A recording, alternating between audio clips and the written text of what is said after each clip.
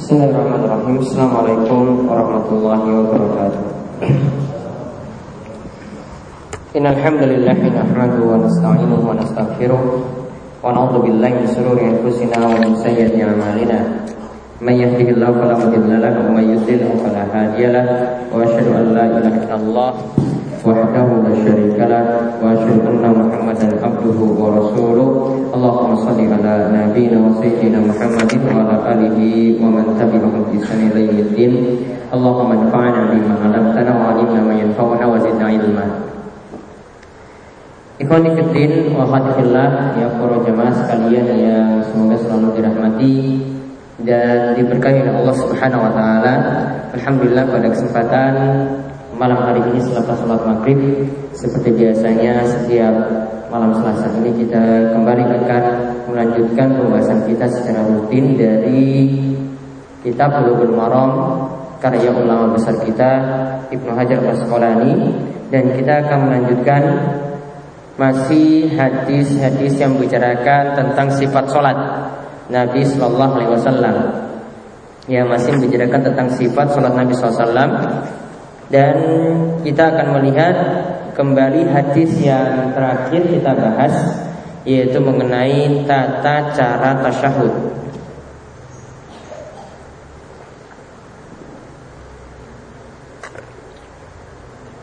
Yaitu hadis tersebut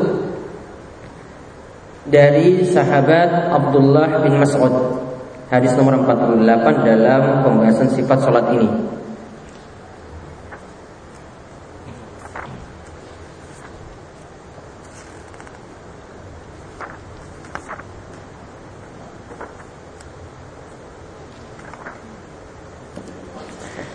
Baik, kita lihat hadis tersebut dari Abdullah bin Mas'ud radhiyallahu anhu. Dia berkata, "Iltafata ilaina Rasulullah SAW faqal." Suatu saat Rasulullah SAW itu pernah menghadap ke hadapan kami, dan ketika itu beliau mengatakan, "Idza shalla ahadukum falyakulillah falyakulit tahiyatu lillah wassalawatu wattayyibat. Assalamu alayka ayyuhan nabiy wa rahmatullahi wa barakatuh. Assalamu alayna wa ala ibadillahi sholihin. Asyhadu an la ilaha illallah wa asyhadu anna Muhammadan abduhu wa rasuluh. Tsummal yatakhayyar minad du'ai a'jabahu ilaihi fayad'u."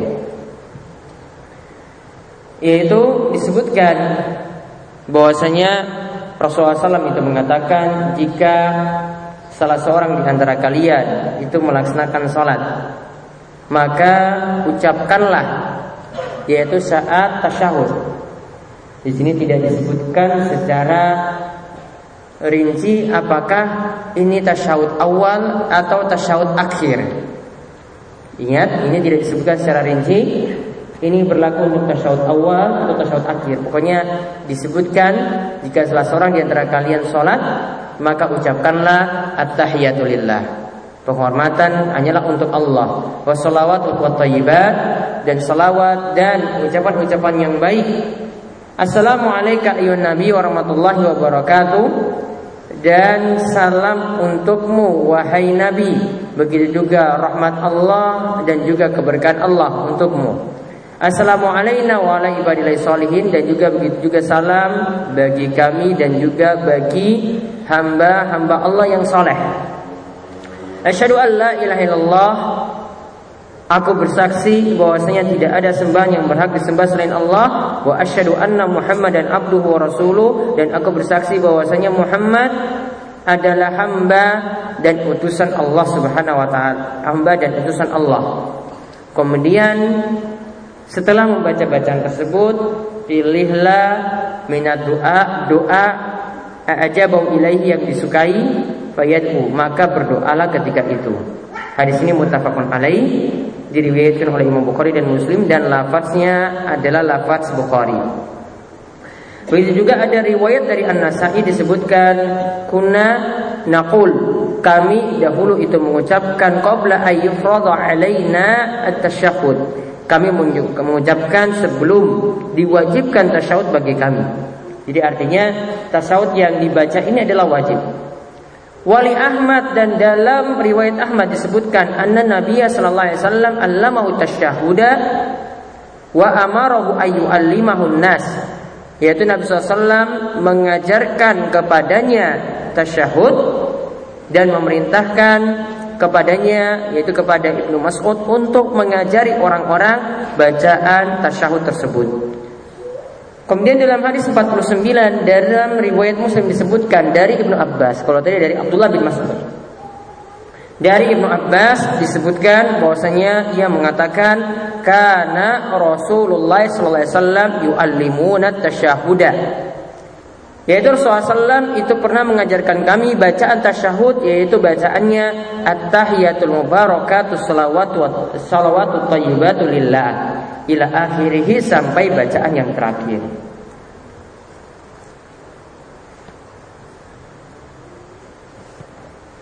Nah, sekarang kita lihat terlebih dahulu ya kosakata dari hadis yang disebutkan.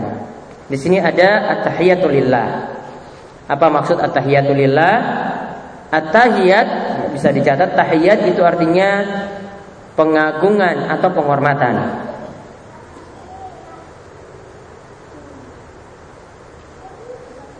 Ya, at-tahiyat itu artinya pengagungan dan penghormatan.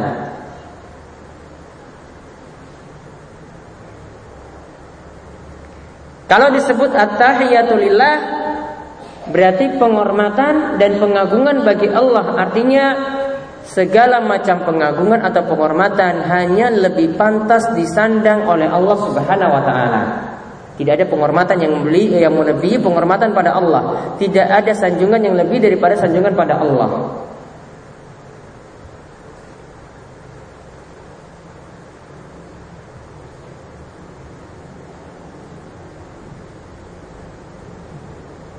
Oleh karena itu, tidak boleh bentuk-bentuk penghormatan seperti ruku', seperti sujud, atau mungkin dalam perbuatan hati seperti khusyuk, itu tidak boleh ditujukan kepada selain Allah. Jadi misalnya di sini nanti dilarang orang itu ruku' berdasarkan kalimat ini at-tahiyatu lillah. Tidak boleh ruku' kepada selain Allah. Tidak boleh ruku' pada kuburan. Tidak boleh sujud kepada kuburan. Begitu juga bentuk khusyuk. Artinya ketenangan hati tidak boleh dia rasakan lebih kepada selain Allah. Khusyuk itu hanya untuk Allah Subhanahu wa taala. Jadi misalnya ketika seorang itu melakukan sujud, dia lebih tentram misalnya sujud di hadapan kubur daripada sujud ketika sholat 5 waktunya. Maka ini berarti sudah berlebihan juga dalam sujud dan khusyuk kepada selain Allah Subhanahu wa taala.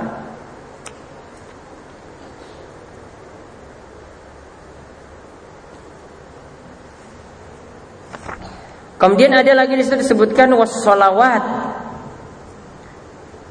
Maksudnya di sini adalah jami'us sholawat, yaitu segala bentuk sanjungan itu hanya untuk Allah.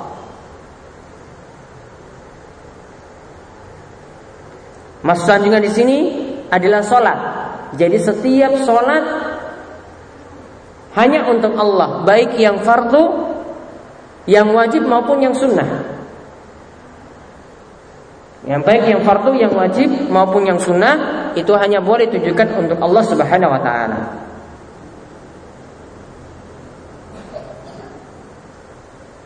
Kemudian wat thayyibat. Thayyibat itu yang dimaksudkan di sini adalah thayyib itu artinya baik. Sedangkan yang dimaksudkan dalam kalimat ini adalah jami'ul aqwal wal af'al lahu ta'ala, yaitu segala ucapan dan perbuatan yang baik itu ditujukan untuk Allah.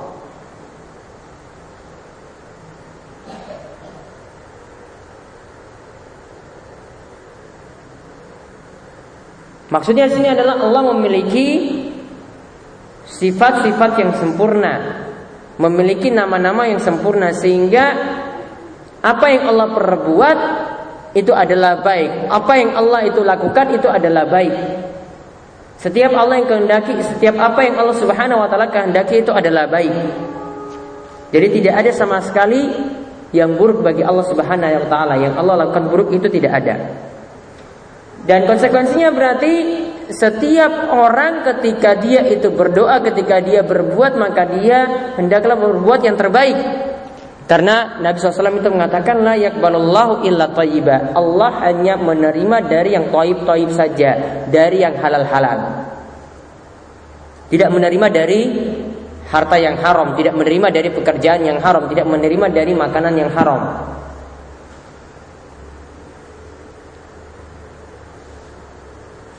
Kemudian assalamu alayka ayyuhan nabi. Makna salam yang dimaksudkan dalam doa ini, bacaan ini adalah assalamatu min kulli afatin wa makruhin, yaitu selamat dari segala macam cacat penyakit, wa makruhin, dan segala macam hal-hal yang tidak disukai.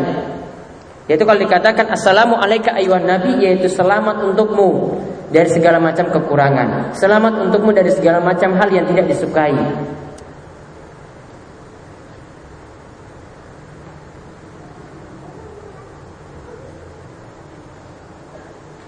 Sedangkan dalam kalimat ini dengan menggunakan dhamir khitab, yaitu maksudnya kata ganti orang yang diajak berbicara langsung. Di sini kata para ulama maksudnya adalah, jadi ketika itu seakan-akan seorang itu berbincang, ya, Nabi SAW itu di hadapannya. Jadi di dalam hatinya itu seakan-akan Nabi SAW itu dekat.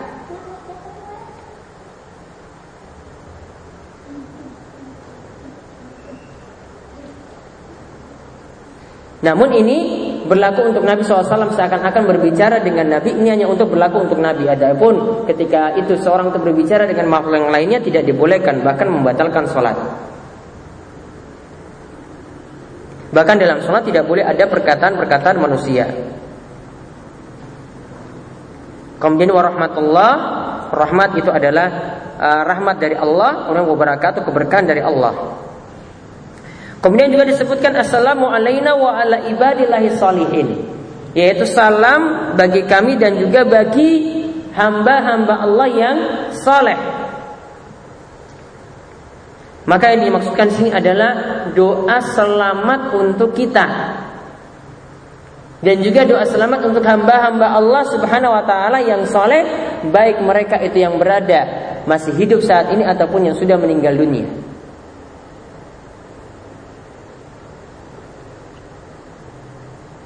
Terus apa yang dimaksudkan dengan orang soleh? Di sini ada pengertian yang disampaikan oleh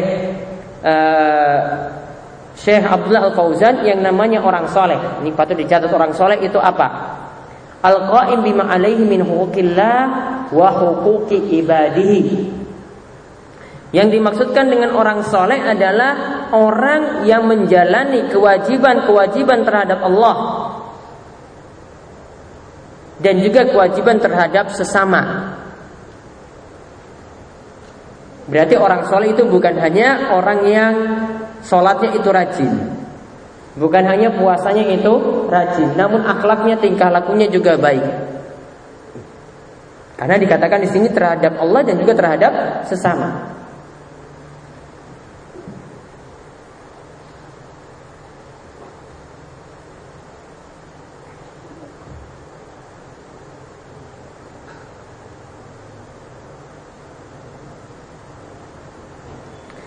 Maka ada faedah yang bagus dari Ibnu Hajar. Di sini beliau sebutkan tentang doa ini karena disebutkan assalamu alaina wa ala ibadillahi sholihin. Karena ini diucapkan oleh setiap orang yang baca tasyahud. Ya, ini diucapkan oleh seorang yang baca tasyahud. Dia doakan kepada orang-orang soleh yang masih hidup ataukah yang telah meninggal dunia. Maka beliau katakan, man arada ayyakhdha bihadzal salam.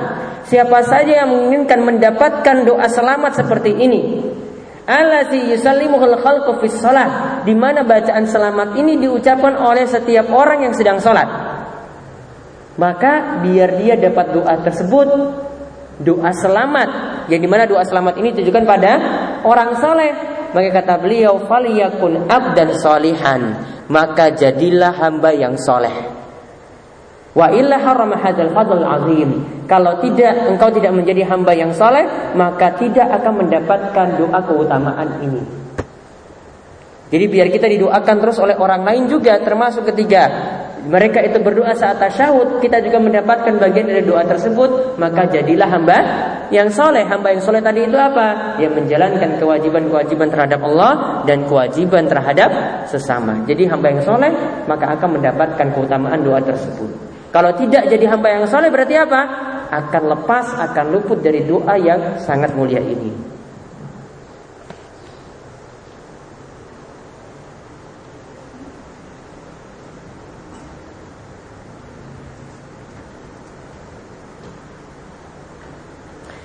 Nah, kemudian dalam hadis ini disebutkan, dalam akhir hadis kan dikatakan summal yatakhayyar minad du'a ajabau ilai fayad'u.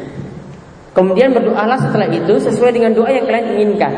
Seakan-akan kan maksudnya setelah kita baca tahiyat sampai syahadat, 2 kalimat syahadat, langsung berdoa. Ada bacaan selawat atau tidak di sini? Ada bacaan selawat? Tidak ada. Dalam hadis ini tidak ada. Namun disebutkan oleh Ibnu Hajar dalam bagian selanjutnya, dalam riwayat Nasai dikatakan kami menyebut seperti itu ya sebelum kami itu diajarkan tasyahud yang lengkap. Artinya tasyahud di situ ada solawat. Jadi kalau belum ada solawat, belum ada kewajiban solawat yang turun, itu bisa langsung setelah itu, setelah baca 2 kalimat syahadat langsung berdoa. Namun di sini yang dimaksudkan di sini adalah ketika sudah ada kewajiban sholawat, berarti kita baca doa nanti yang kita sukai itu setelah membaca sholawat. Nah, sekarang kita lihat beberapa faedah dari hadis ini selain yang saya akan sampaikan pada kesempatan yang lalu.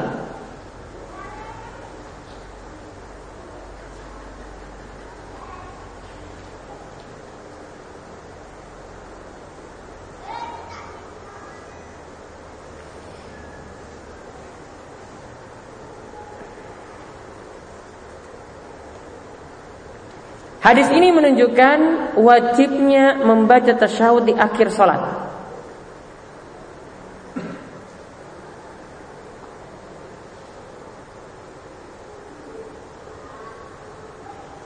Dan tasyahud adalah bagian dari rukun salat.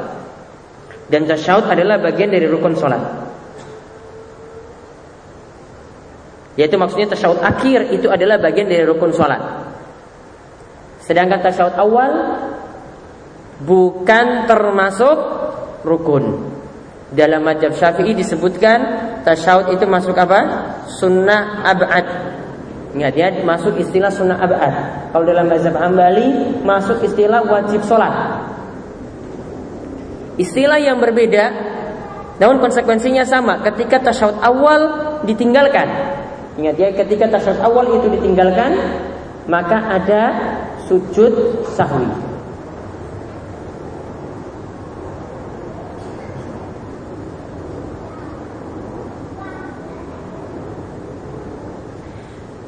Kenapa tasyahud awal tidak masuk rukun? Ya, lihat ya, kenapa tasyahud awal itu tidak masuk rukun? Kok masuk dalam mazhab Syafi'i sunnah ab'ad atau dalam mazhab Hambali masuk dalam wajib sholat? Di sini alasannya karena Nabi SAW itu pernah lupa melakukan tasyahud awal, beliau meninggalkannya, dan cukup ketika itu beliau tutup dengan sujud sahwi. Seandainya itu adalah bagian dari rukun salat, maka apa yang terjadi? Harusnya Nabi SAW kembali melakukan tasyahud awal, baru melanjutkan rukun-rukun yang berikutnya. Namun Nabi SAW itu tinggalkan. Ya, tinggalkan, dan terakhir beliau tutup dengan sujud sahwi. Itulah yang jadi pendapat kenapa para ulama itu katakan ini tidak termasuk rukun. Tasyahud awal tidak masuk rukun. Jadi beda konsekuensinya ya ketika meninggalkan tasyahud akhir dengan meninggalkan tasyahud awal. Kalau tasyahud akhir ditinggalkan, sholatnya batal karena bagian dari rukun. Namun kalau tasyahud awal itu ditinggalkan, masih bisa ditutup dengan sujud sahwi.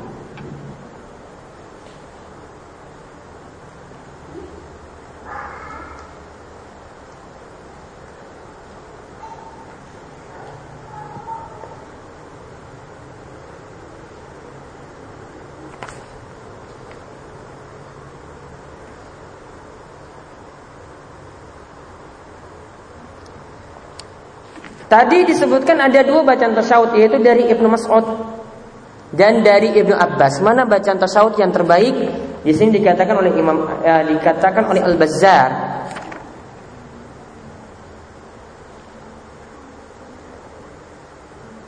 Dan ini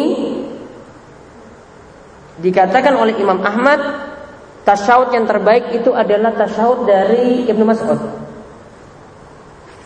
Dari Ibnu Mas'ud yang disebutkan pertama.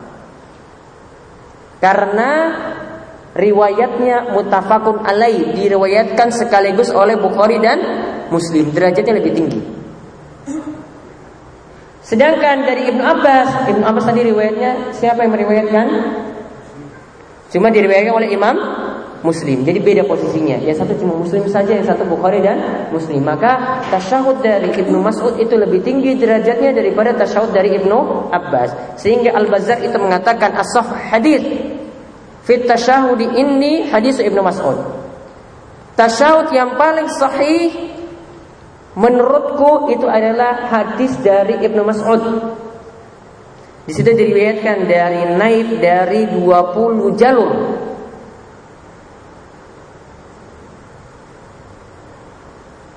Sampai-sampai Al-Bazzar juga mengatakan la alamu fi tasyahudi asbata minhu wala asahhu asanid wala ashhar rijalan. Sampai-sampai tidak aku ketahui tasyahud yang lebih sahih ya daripada sanad-sanad yang dikeluarkan dari hadis-hadis Ibnu Mas'ud tadi. Kemudian Al-Hafiz Ibnu Hajar itu mengatakan bahwasanya para ulama tidak berselisih pendapat dalam masalah tasyahud dari Ibnu Mas'ud ini. Itulah yang terbaik.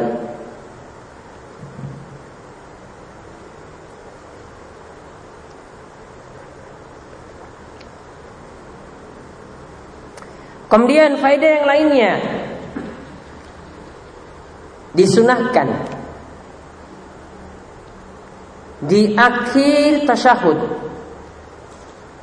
yaitu untuk berdoa sesuai dengan doa yang diinginkan.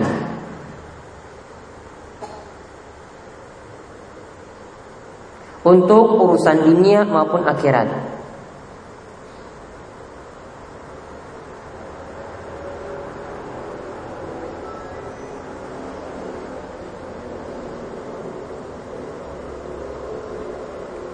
Namun tadi kemarin sudah saya sebutkan dalam mazhab Syafi'i ada 3 macam doa dalam sholat. Ya. Ada doa yang berasal dari Al-Quran dan hadis. Itu dipakai ketika sholat, itu dibolehkan. Kemudian ada doa dari bahasa Arab dan dibuat dengan lafaz-lafaz sendiri. Ya, dibuat dengan lafaz-lafaz sendiri. Ini juga dibolehkan. Namun yang ketiga, doanya dari bahasa non-Arab seperti dari bahasa Indonesia, ketika dibaca dalam sholat, menurut mazhab Syafi'i mereka katakan sholatnya batal.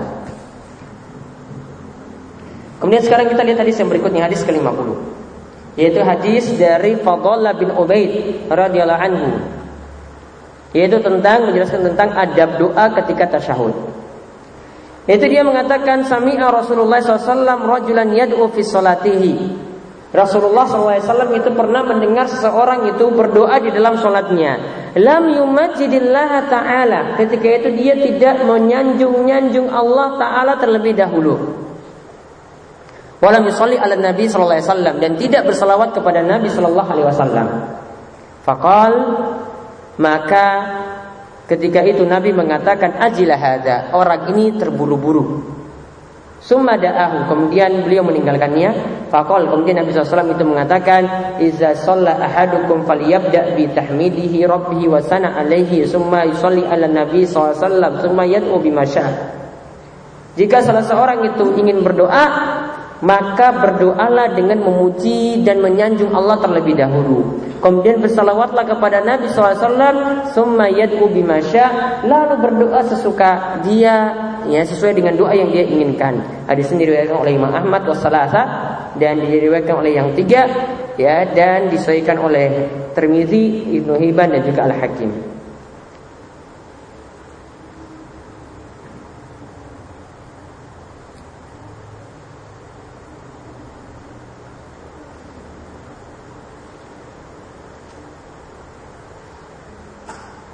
Jadi maksudnya dengan yang 3 di sini adalah Abu Daud, Tirmizi dan An-Nasa'i. Faedah yang bisa kita ambil dalam hadis ini, yang pertama, di antara adab doa, ya, di antara adab dalam berdoa,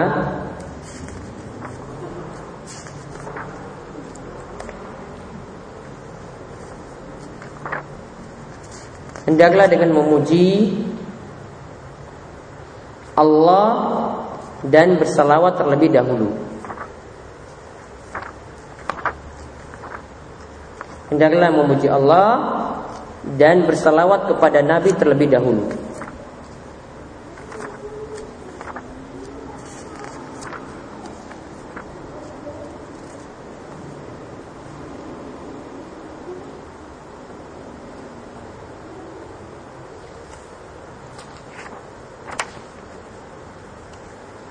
Kemudian itu pembahasan pentingnya. Kemudian lihat dalam hadis ini dikatakan Rasulullah SAW mendengar seseorang berdoa. Ketika itu dia berdoa tidak menyanjung Allah, tidak berselawat kepada Nabi Sallallahu Alaihi Wasallam. Kalau Nabi SAW itu mendengar, berarti doanya dikeraskan atau tidak? Berarti doanya itu dikeraskan. Berarti yang kedua, faedah yang kedua, dibolehkan mengeraskan doa di dalam sholat. Karena di sini Nabi SAW sampai dengar. Namun kata saya semua yang Sulaiman, walakin yajibu an na'rif, akan tapi yang perlu kita tahu, annahu laisa ala sabilid dawam. Ini tidak dilakukan rutin terus menerus.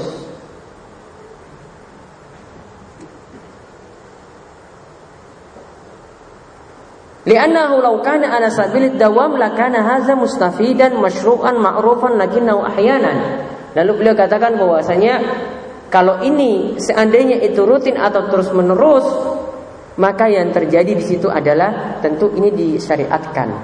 Terus kita itu juga mengenalnya dari hadis-hadis yang ada. Namun yang tepat ini cuma dilakukan kadang-kadang saja.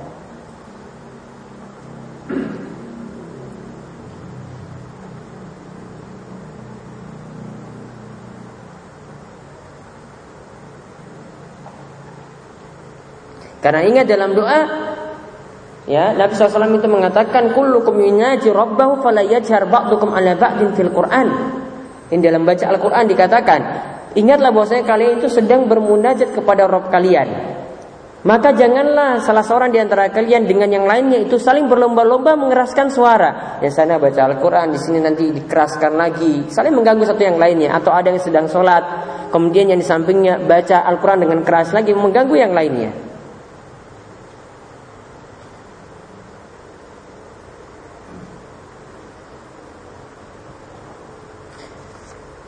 Kemudian faedah yang lainnya lagi, Nabi SAW sangat semangat sekali dalam mengajarkan ilmu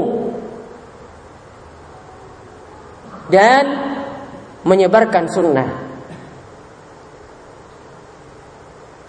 Karena Nabi SAW mengajarkan orang ini manakah yang pantas dilakukan, cara berdoa itu seperti apa, beliau ajarkan ketika itu. Maka yang lainnya juga bisa mencontoh Nabi SAW saat itu.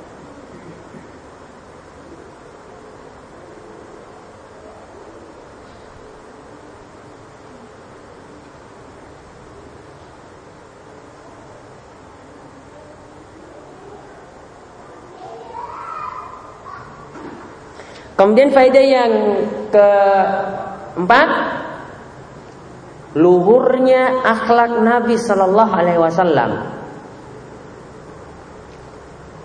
di mana beliau tidaklah senang menjatuhkan orang lain atau menjelekkan dia di hadapan dirinya.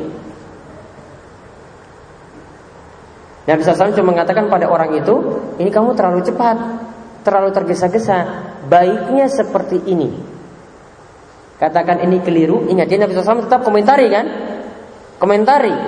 Baru setelah itu beliau katakan bahwasanya, ya baiknya itu seperti ini. Kalau mau berdoa, sanjunglah Allah terlebih dahulu, berselawatlah kepada Nabi, baru sebutkan isi doanya.